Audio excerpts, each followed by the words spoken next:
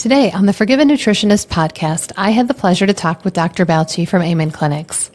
Originally from Turkey, Dr. Balci is a psychiatrist that received a scholarship to study abroad in Milan, Italy. She then completed her residency at the esteemed Mayo Clinic, where she also taught for 5 years, followed by a fellowship training in behavioral neurology and neuropsychiatry. She is also board certified in lifestyle medicine. She is now at Amen Clinics, where she adopts a whole person approach and helps people identify the factors that affect their well-being. We had a wonderful discussion about overall health, and she compares the body to a vehicle, and you are the driver.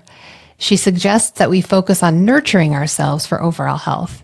Here's a clip from today's show. This is solid medical scientific literature built up over the years that we have 6 pillars. What are those? Nutrition, exercise, sleep.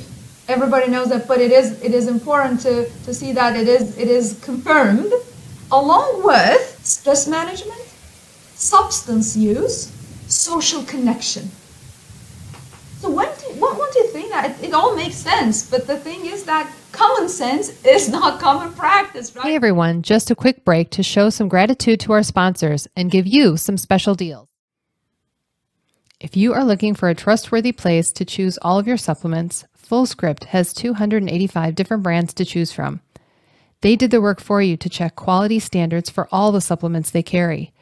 These standards are important because they help to ensure a product is safe, effective, and accurately labeled.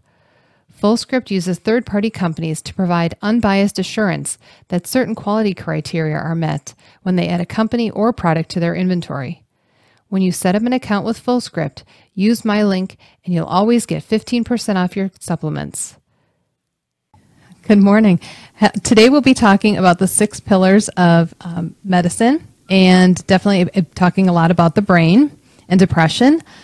So why don't you tell my listeners how you ended up doing what you're doing, and also how you ended up at Amen Clinics. I kind of projected upcoming 50 years planning for my life. So I said it should be psychiatry and United States, where the pioneers are. So I will go to the United States. So that's how I came to the United States and how I ended in psychiatry. So I started my residency at Georgetown University, then transferred to Mayo Clinic, and fantastic places, great mentors. And I was about to graduate. I realized I don't know much about the brain, and what I really wanted to do was not happening.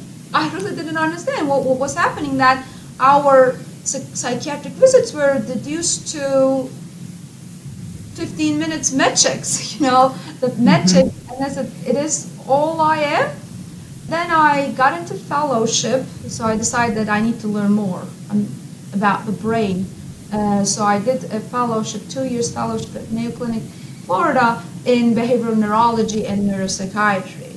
There, behavioral neurology and neuropsychiatry is a very comprehensive field that it could go from, cognitive disorders to dementia, and we were seeing more dementia patients than behavioral functional patients. So that was not what I had in mind, but it helped me so much to deepen my knowledge, my expertise in brain diseases.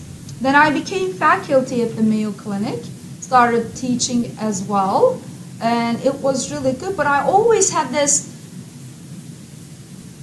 I need to do more, just, psychotherapy and medication management we ended up, but if the whole body is not overall healthy, how can the brain be healthy?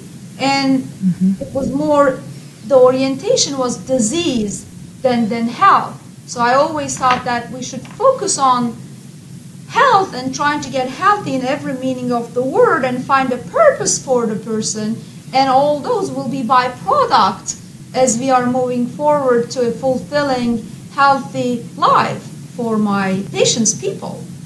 So I wanted to show that, and in academia, so I was offered a position at the University of Minnesota, where great research scientists, clinician scientists were working on different aspects of this. I hope that we could do this together. My dream wasn't coming to fruition there, so I said, okay, who does what in the field? And I remember while I was a fellow at the Mayo Clinic, when I was sharing with the patient that, how limited we are in the field of psychiatry, that we are not even looking at the organ that we are treating, and this should be a whole comprehensive approach and for X, Y, and Z. And then the patient said, you sound a lot like this California psychiatrist, Dr. Amen. Do you know anything about him? It was a time I had never heard about Dr. Amen at the time. And I said, oh, this is great. Why we are not taught this during our education? But I really wanted to stay in academia and show that in academic language that this is how things should go. I believe academia will catch up. The thing is that for various of reasons that are out of the scope of this podcast, that things are much slower, and there's a lag between what's happening in the lab or experiment environment and what's happening clinically. Mm-hmm. So I decided that I will join the Amen family. So I sent my CV to Dr. Amen, and here I am. That's wonderful. Yes, and I remember when I first heard years ago Dr. Amen say that it's the only field where nobody looks at the organ that they're trying to treat. And that to me was revelation, a huge revelation. I never had thought about that because for years I had suffered with depression and anxiety, and it never once dawned on me either as a patient that why isn't the doctor trying to look at it? You just assume that they know certain things and you trust them, which is great, that you should always definitely trust your doctor. But at the same time, there's a lot of things that they can do, especially nowadays. Of course, 20 and 30 years ago, it wasn't the same as it is today. But yeah, definitely looking at the brain is interesting. And we can definitely talk a little bit about that today, too. Absolutely. The thing is that it is not that no psychiatrist is looking into the brain. They are at the academic and research settings.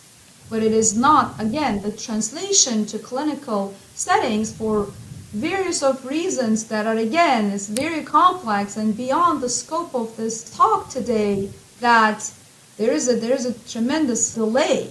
Mm-hmm. That's okay. I'm glad that there are people like you who are on board and willing to look and reach out, and hopefully other patients or clients or people that are out there that are listening to this podcast for the first time, maybe that'll spark a little interest with them too, to kind of think and take pause with their current treatment and maybe think, okay, what can I be doing more to maybe help myself and get my brain and heal my brain to get a little bit better as well. The mind is directly linked to the organ is the brain. Then we need to start working from there. And there are different approaches, and there still are, even in the field. And amongst people that thinking mind is a completely separate issue than the brain. Mm-hmm. So in that regard, I'm more of a physicalist that cognition, the wonderful part of being a human, what makes us human, is a product of the brain. And now some of the scientists took it all the way to the extreme that everything is right here, right now, and it's all behavior. There is no such other things. Let's study this. So it made, and the dance between psychiatry and neurology, whenever we found the reason for causality for whatever we are seeing, as soon as it became physical, neurologists claim it's more of a territorial realm there. So no wonder people think that mind is this abstract idea and there is no way to look into that. We're not looking into the mind, we're looking into the brain, the physical organ, output of which is the mind, behavior, feelings, Right. and thoughts. Yes, definitely. And one of my favorite things that you had said today, a couple things actually, is that people sometimes focus on the disease and not health. And I can tell you that for years, myself included, when I had suffered from depression and anxiety, I was given that diagnosis and I kind of just sank into it and accepted it. And I didn't ever think that there was change possible. Rather than focusing on possibly the health that I could have, I was focused on the disease that I was given. And so I kind of just accepted that for 35 or plus years.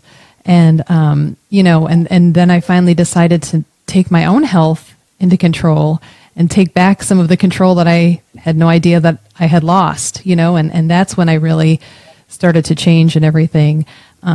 Because one of the other things you also mentioned is that how chronic disease can be reversed. And people don't really think about that. They, I think that when they're given a diagnosis, that they're stuck with it.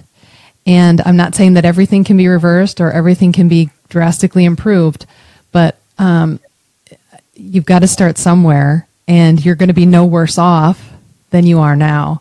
And I'd rather help my clients and hope people reach out to people like you so they can find their own health and struggle going back to being healthy instead of stuck in their chronic disease and their illness, whatever the condition is. Absolutely, absolutely.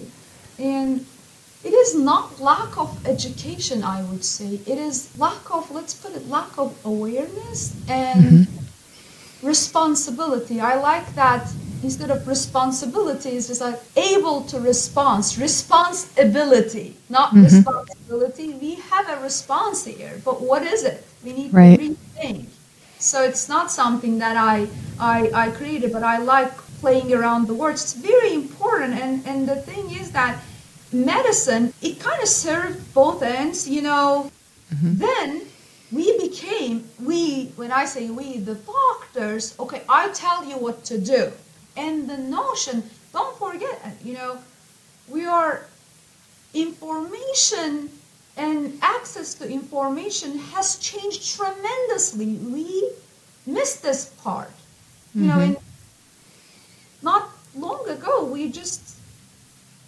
internet just came to our lives. ChatGPT is completed. If I am, anyone over 40 who, which I am, said, I remember the handheld phones, landlines, and getting in. So tremendous change. Yes. So, and now people have information, but practice states that we are creatures of habits, and doctors had that privileged access to information, kept doing things the way they were doing, and it was kind of convenient for the patient. Doctor, tell me what, it's always easier to follow directions than make your own decisions. It's true for all of us.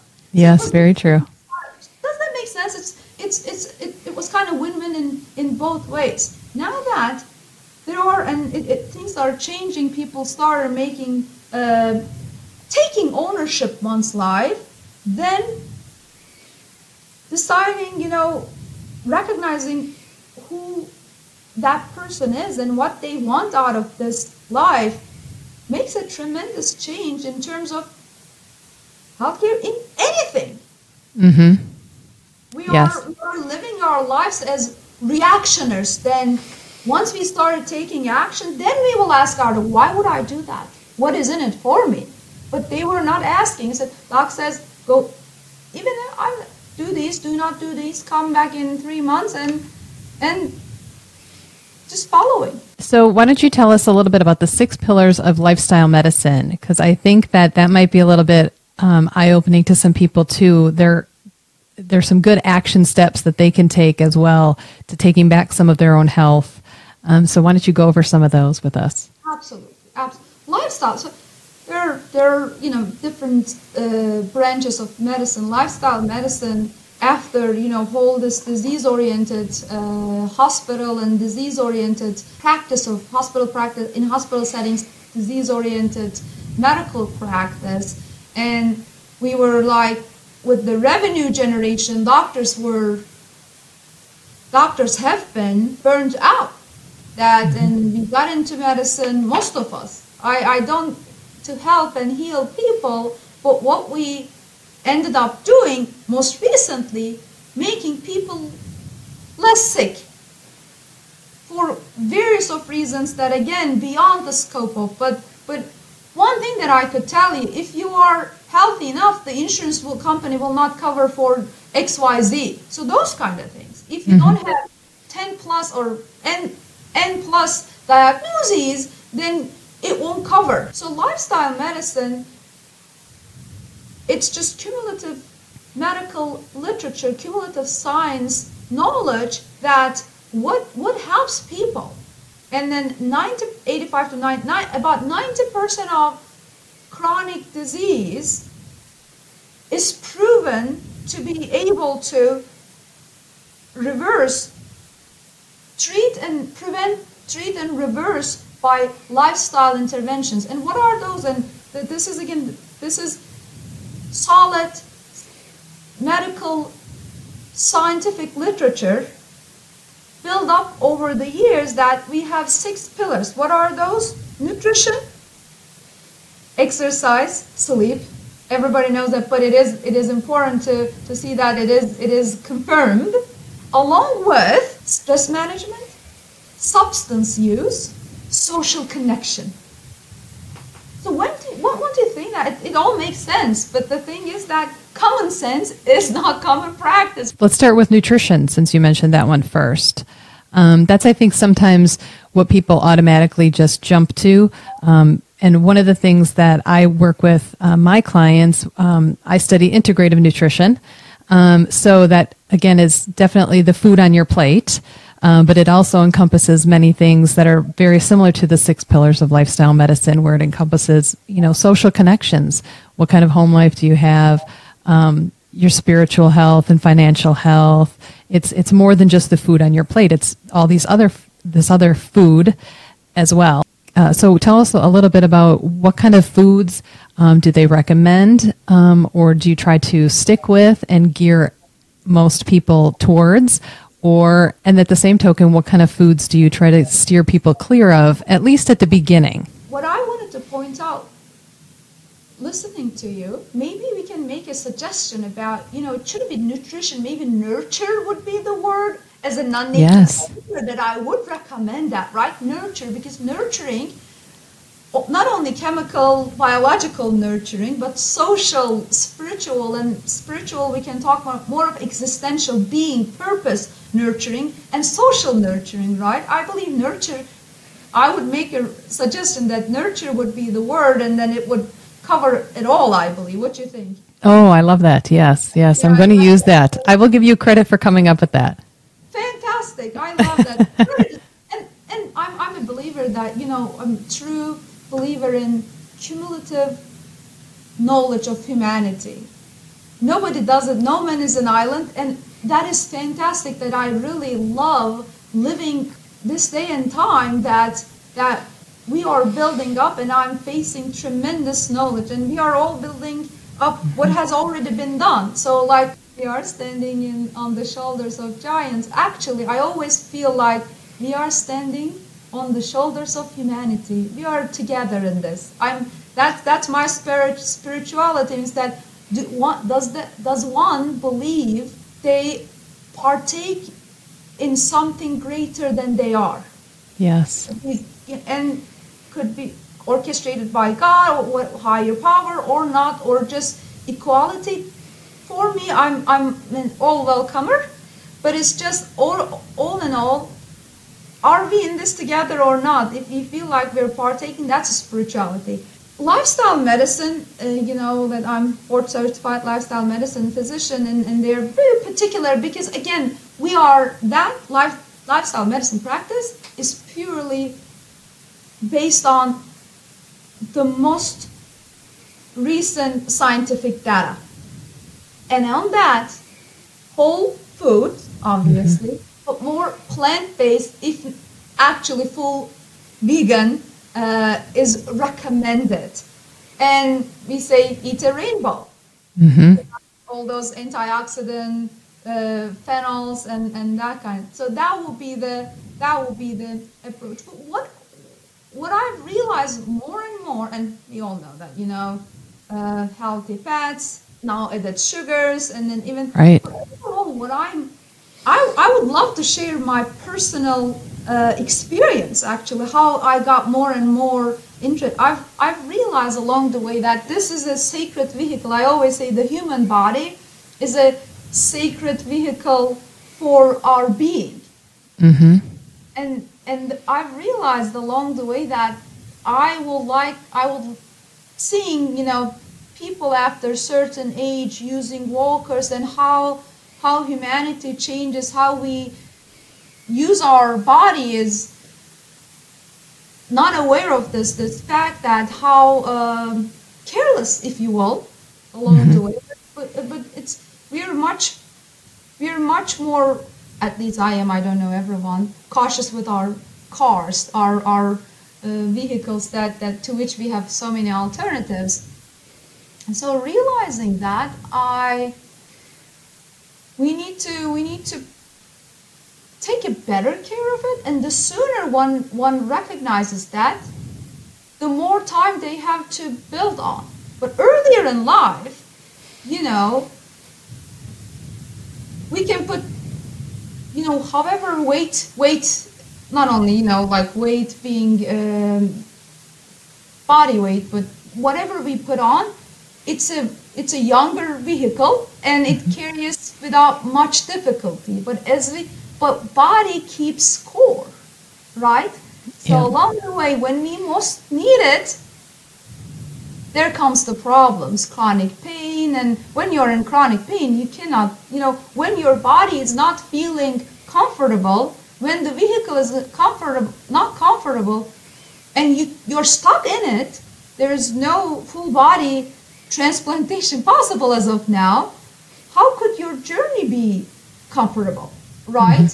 So my being psychiatrist is actually, along the way, I forgot to mention that I just did not want to be only the doctor to the vehicle, but I said somebody needs to talk with the driver too, you know, the mind, so that not only the doctor to the vehicle and the driver, but that separation, you know, it's okay if you're a surgeon that you focus on and you're very technical and wonderful. Thank you very much for our great surgeons, great friends, that, you know, you can focus on. You don't need to deal with the driver unless you're a neurosurgeon, and at the end you have to at least check with the driver if he's still there, he or she. But other than that, you can completely focus on, like in a vehicle, that focus on whatever the vehicle, the body was brought to you, and you're done.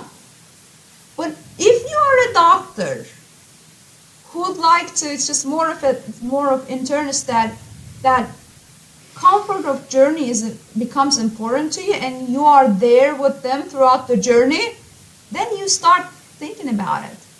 So my personal experience with that as a medical doctor, and having, you know, had this eclectic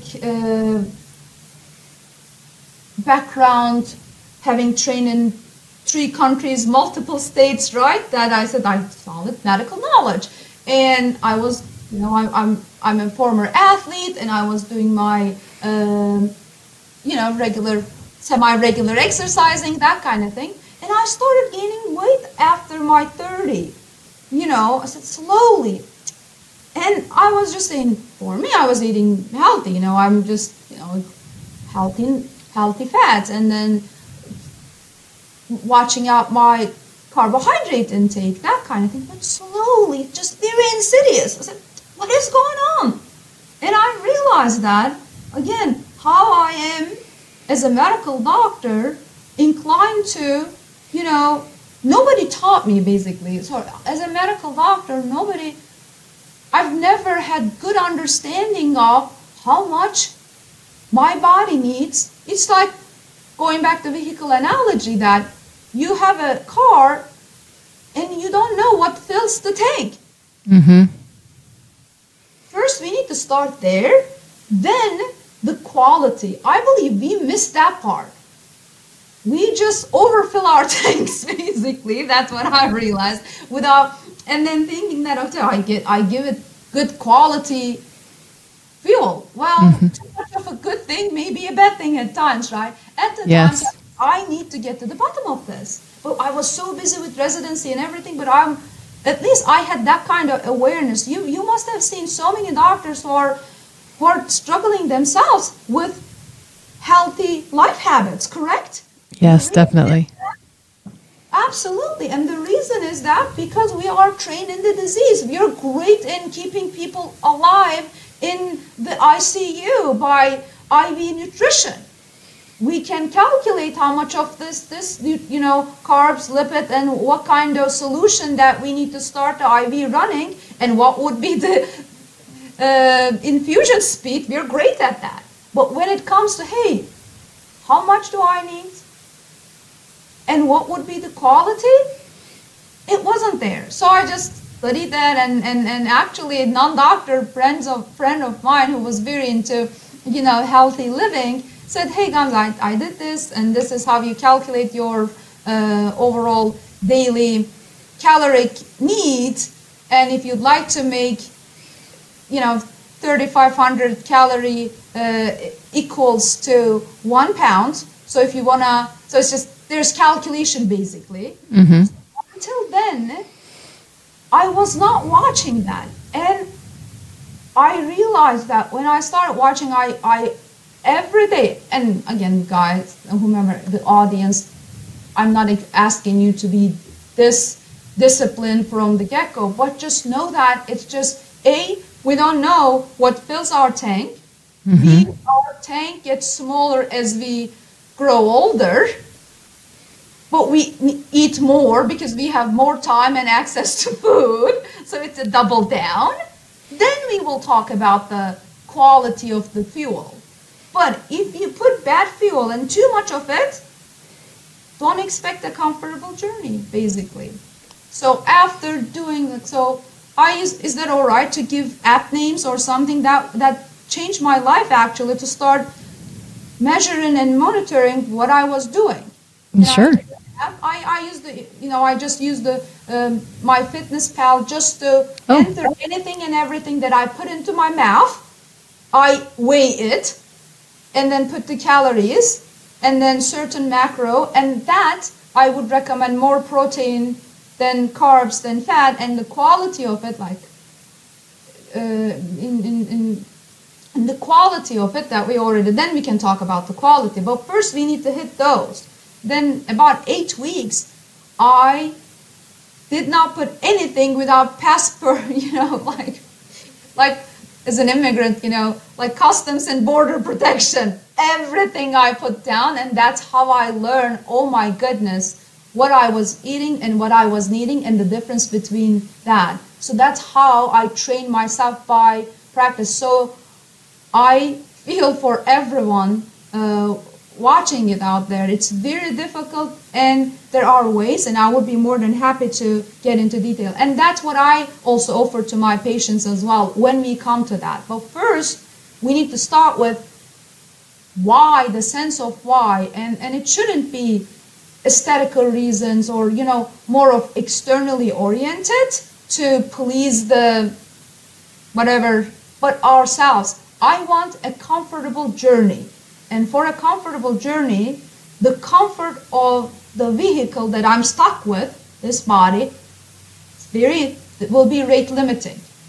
And out of those, the physical weight I'm carrying, one of the major component of that comfort. Is not that correct? So I start from there. Definitely. And I think that a lot of people don't realize the things that we just go mindlessly through our day. And I've been guilty of this myself as well. We go mindlessly through our day. We are not pointing fingers. Yes. Yeah. So when you use things like MyFitnessPal, and I work with some of my clients too to kind of recognize some of the things that they do eat throughout the day, because it's easy to, before you know it, you've eaten a whole meal just while you're taste testing your food to see if it's good before it even hits the plate that you're actually going to sit down with your family to eat sometimes. Absolutely. Again, like put a border protector here that anything gets in, tasting or not. I would just include that's again, but it's along the line. But what I would like to see that one thing that I believe I would like to mention that it's just brain is all or none thinker. We should just think about when people have pounds and pounds of extra weight, they get demoralized, and then because it won't work, they feel like. I would like to tell you this, that first, do you want this to change? But not for, because my husband wants this, or, I would look more beautiful. It's just, it wants to have a really core reason. If we can talk about then, if that's the case, if one is committed to it, there will be a difference. Then but we need to start very slowly. It won't be an overnight journey, and depends on what we need to, and if it is above certain level, then there may be some extra medical and more invasive techniques. I'm not talking about those, but in general, within overweight to obese BMI of 30-35 ratio, we can talk about. But we start, what is the one little step that we can take toward that goal, instead of just, I need to lose this 50 pounds, whatever. So, but the brain the mind comes into role. That's really important. Who fools us the most in this life? We are the notorious fooler of ourselves. And then what happens that when we start, well, it won't work, taking, decreasing my portion or whatever that is, or walking 5 minutes, let's say, it won't work. It will take forever. It won't work. Because the brain, what wants to do is that that's inertia, that it's just all or nothing. So it's trying to fool you, your mind is trying to fool you to do nothing. Because you can do it all and you cannot lose this 50 pounds tomorrow, why bother? That is how the brain, it's just knowing the common, frequently asked questions and common errors of the mind. Those are my thing. Like when we are just buying something, where we go to? Frequently asked questions and common errors. Let's learn from them. This is one of the most common errors that our mind, whenever we're trying to step toward a change, our mind will come that, well, it will take too long. Why bother? I definitely believe that's the same with exercise too, not just food. Yes. Change, because change is difficult. Change means a direction, and then it's convenient to. I'm not saying that it's comfortable. I'm not saying that it's healthy. I'm saying that it's inertia. It is basic dynamics, by basic mechanics, that just staying where they are. We are creatures of habit and inertia. We don't want to change our direction.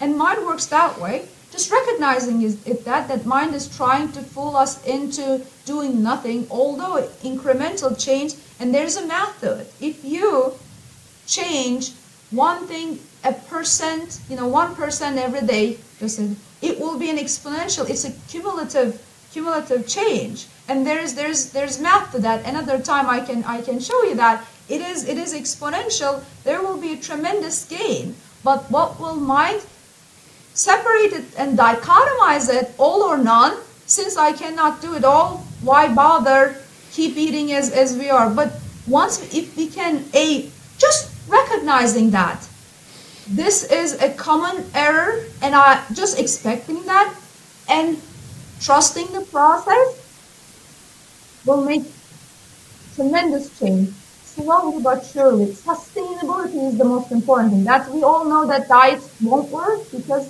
sustainability is the key, right? Yes, I definitely try to, when I'm talking with my clients, and I ask them, what do they want to eliminate from their diet? And then what do they want to add in? Because I want them to choose, because I want them to feel successful when they do then eliminate that from their diet and then add something beneficial in, for example. Because again, I can tell them this is not good for your health, or this is leading you down a path of destruction or not good. But again, we want them to not just take ownership of it, but I want them to have a long-term satisfaction with enjoying something new, possibly that they don't normally do, or removing something. And a lot of times they know what they should be removing, for example, from their diet and lifestyle. Again, I'm telling that's it's not lack of knowledge. It's just what, and decision science is really important. That's our competitive needs. I need to do this, but this as well, and this is more fun and immediate, and it's right here, right now. Why bother to work on this tremendous goal will require a lot of effort while I can get this right here, right now, while I'm just this delicious cake is right next to me. Why bother? Yes, and I definitely try to get from them what they feel like does not serve them or helps them in their current situation, whether it be arthritis or if they do want to lose weight. What is that one thing? I want them to choose the item that doesn't serve them anymore, and I want them to then pick something that is going to serve them to help them feel better and maybe remove some of that inflammation that they currently experience. So that's definitely good. So I would definitely want to touch on sleep before we have to wrap up, because I think sleep is very underrated, especially when it comes to brain health. Tell us a little bit, because I know that one thing I go over with my clients and people that I know is that I tell people that the brain needs to basically do a car wash when you sleep, and that's the only time it can do it. And you have to sleep a good solid amount of time for your brain to kind of go through this car wash. So if you could kind of touch on that a little bit and what the brain does when you sleep, or why sleep is so important, that would be great.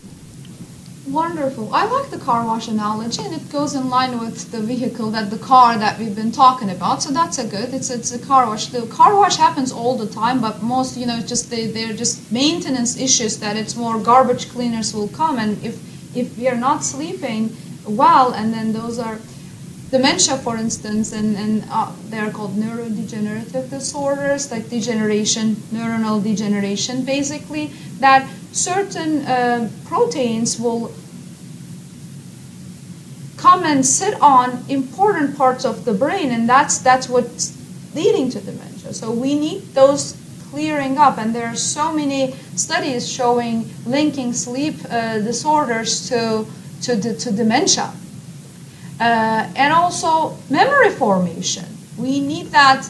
Believe me, I was always on the go, and I hope that, hey, why do we need this? And particularly today's production-oriented, result-oriented life, society said, okay, what are we cutting from? We don't cut from our Netflix time. We cut from the sleep, right? Mm-hmm. So it is. And it is like, then it becomes the car race, let's say. It's like the pit stop. You have to stop, and for at least certain time. This is really, really, really important. And sleep is a very delicate, complex structure that so many wonderful things happening during, again, car wash, as we saw, memory formation, and then solidation of healing. Basically, a lot of healing happening during sleep. But sleep is a very complex brain function, and so many people think that even in medicine, it could be substituted by medications. Medications could put you under, can make you unconscious, a form of anesthesia. But sleep, as I always tell my patients, that sleep is like a snowflake formation. There is no medical pill substitution will give you that. So it's really important that natural sleep for your brain. So there is, again, big and bold, there is no sleep medication, as the name indicates.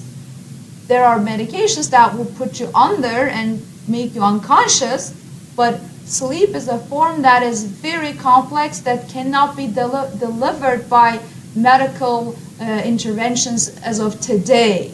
That's one thing, really important.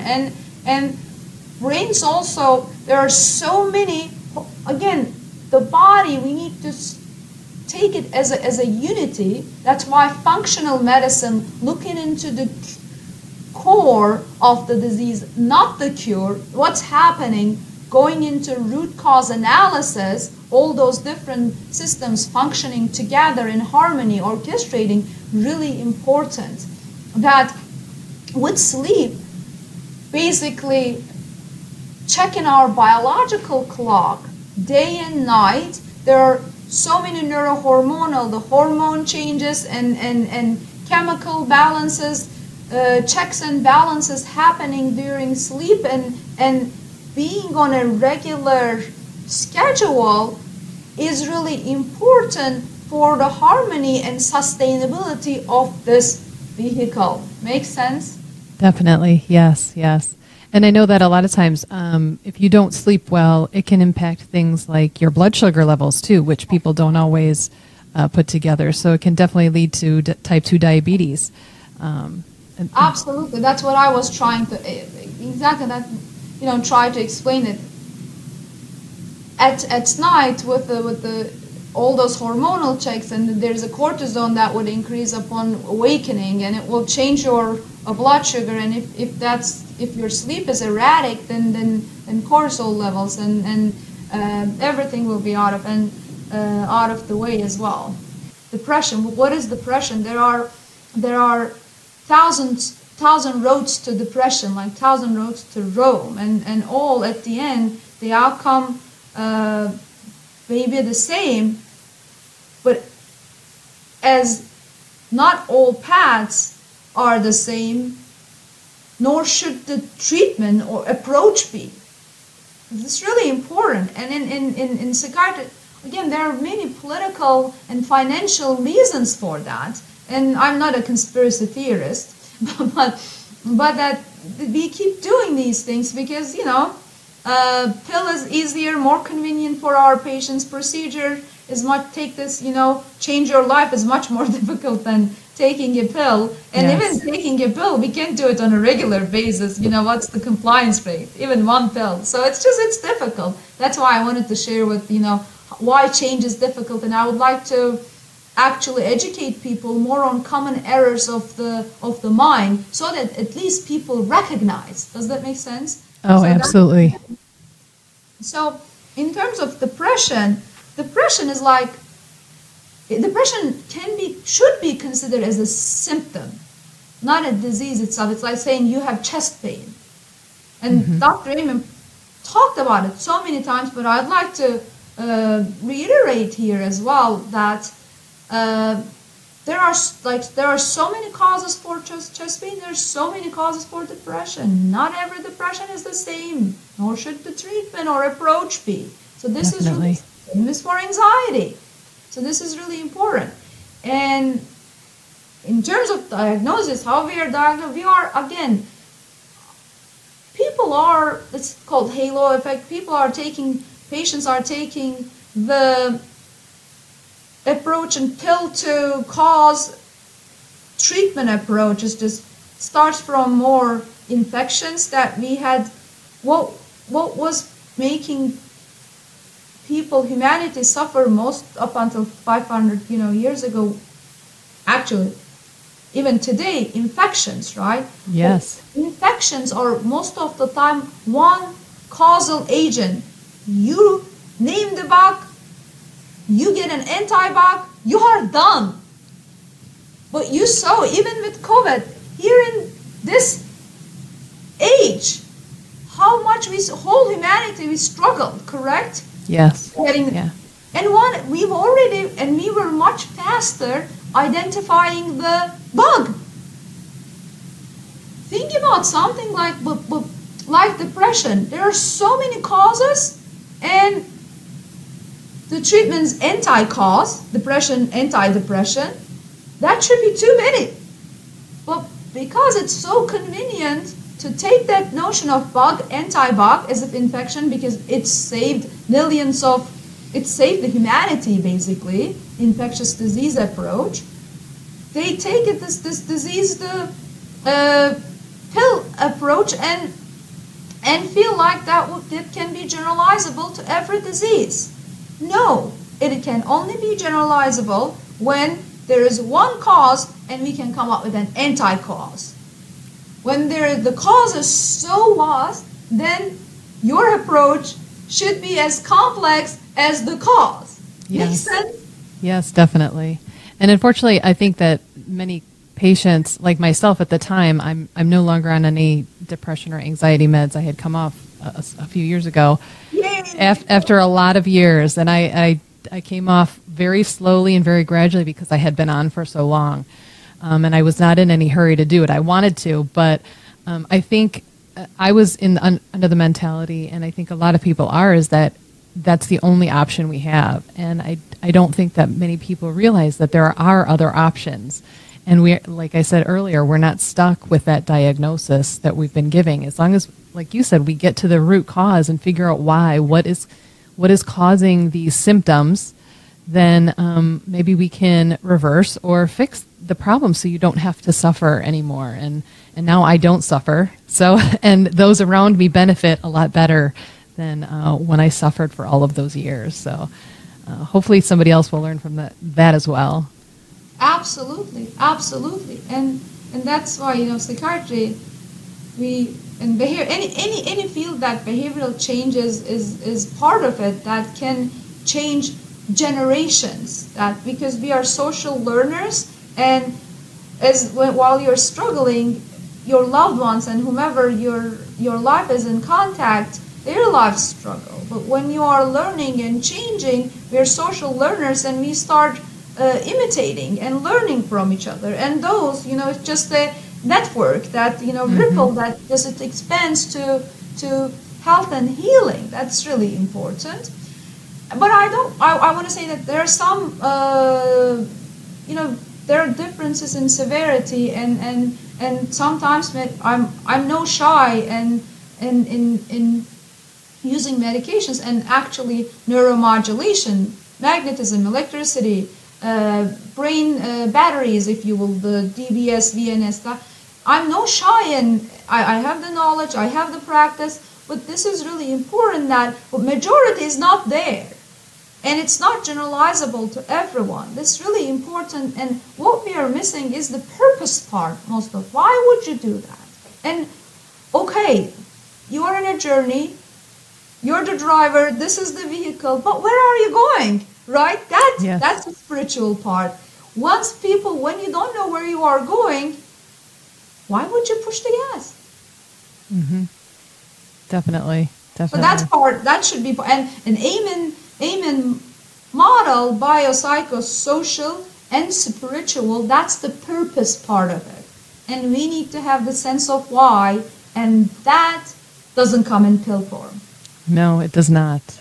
But again, like you said, it requires a little more work, and people are afraid of the unknown, and I think it is easier just to take a medication. And like you said, some people may need it, but I definitely think that, and I know for me, it ended up causing some other side effects, and that's the thing that people don't realize too, is that side effects are real, no matter what the medication is. And we start the medication for the side effect of the medication, then we start another medication for the side effect of medication that we started for a side effect to begin with, and it goes like that. Mm-hmm. And cui bono, who benefits at the end? You tell me. Okay, so as we wrap up, I always like to ask my guests this question. So it's, what is your don't miss this moment from our talk today? So it's just one thing that, human bodies being the vehicle that we are stuck with for the rest of our lives and comfort of our journey, depending upon the comfort of this vehicle. That will be, don't miss this moment, I guess. I think I do really like that. When you phrase that, I think it's well said, and people can kind of relate and understand to that, because most people have a car or have had a car, so they kind of know a lot of the pitfalls, the blessings and curses that come along with owning a vehicle.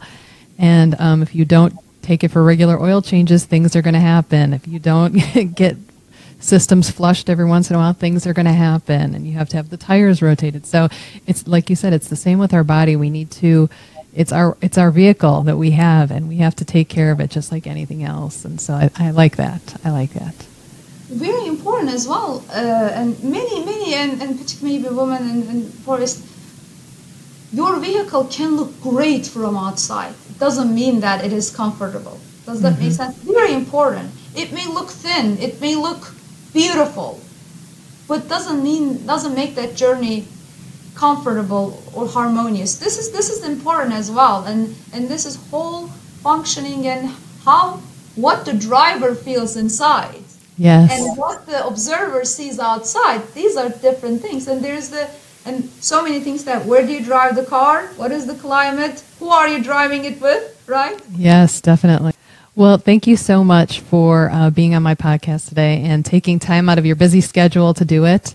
And I'm sure that my listeners will get a lot of information from you. And I'll put some links to where they can see you in the show notes. And so thank you very much for being on. And this was delightful. This is my passion. I could talk more. And again, I would like to, I'm here to help change lives and make this world a better place for all of us. And that's my purpose. Hopefully I can have you again on someday. I would love to. Let's do it. Okay, great. Pendulum has probiotics that will help heal your gut. Their lineup includes Akkermansia, Metabolic Daily, and one called Glucose Control, which is great for anyone wanting to improve their blood sugar levels, and you don't have to be a diabetic to take it. Any of these 3 probiotics include an important strain of probiotic called Akkermansia, which is only sold by Pendulum and is a key component of strengthening your gut lining and gut health. All of their products are clinically studied and third-party tested for quality. Check out all of their products at pendulumlife.com/discount/forgiven, or click the link in the show notes. Use code FORGIVEN for 20% off your first month membership. If you want to continue learning and hearing all things nutrition for your mind, body, and spirit, click like, subscribe, or favorite me on whatever podcast platform you use. Or you can find me at forgivennutritionist.com. This podcast was designed to educate, inspire, and empower you to achieve your health and wellness goals with your current healthcare provider. It is not meant to diagnose or treat any illness or medical condition or take the place of any treatments from your current healthcare providers.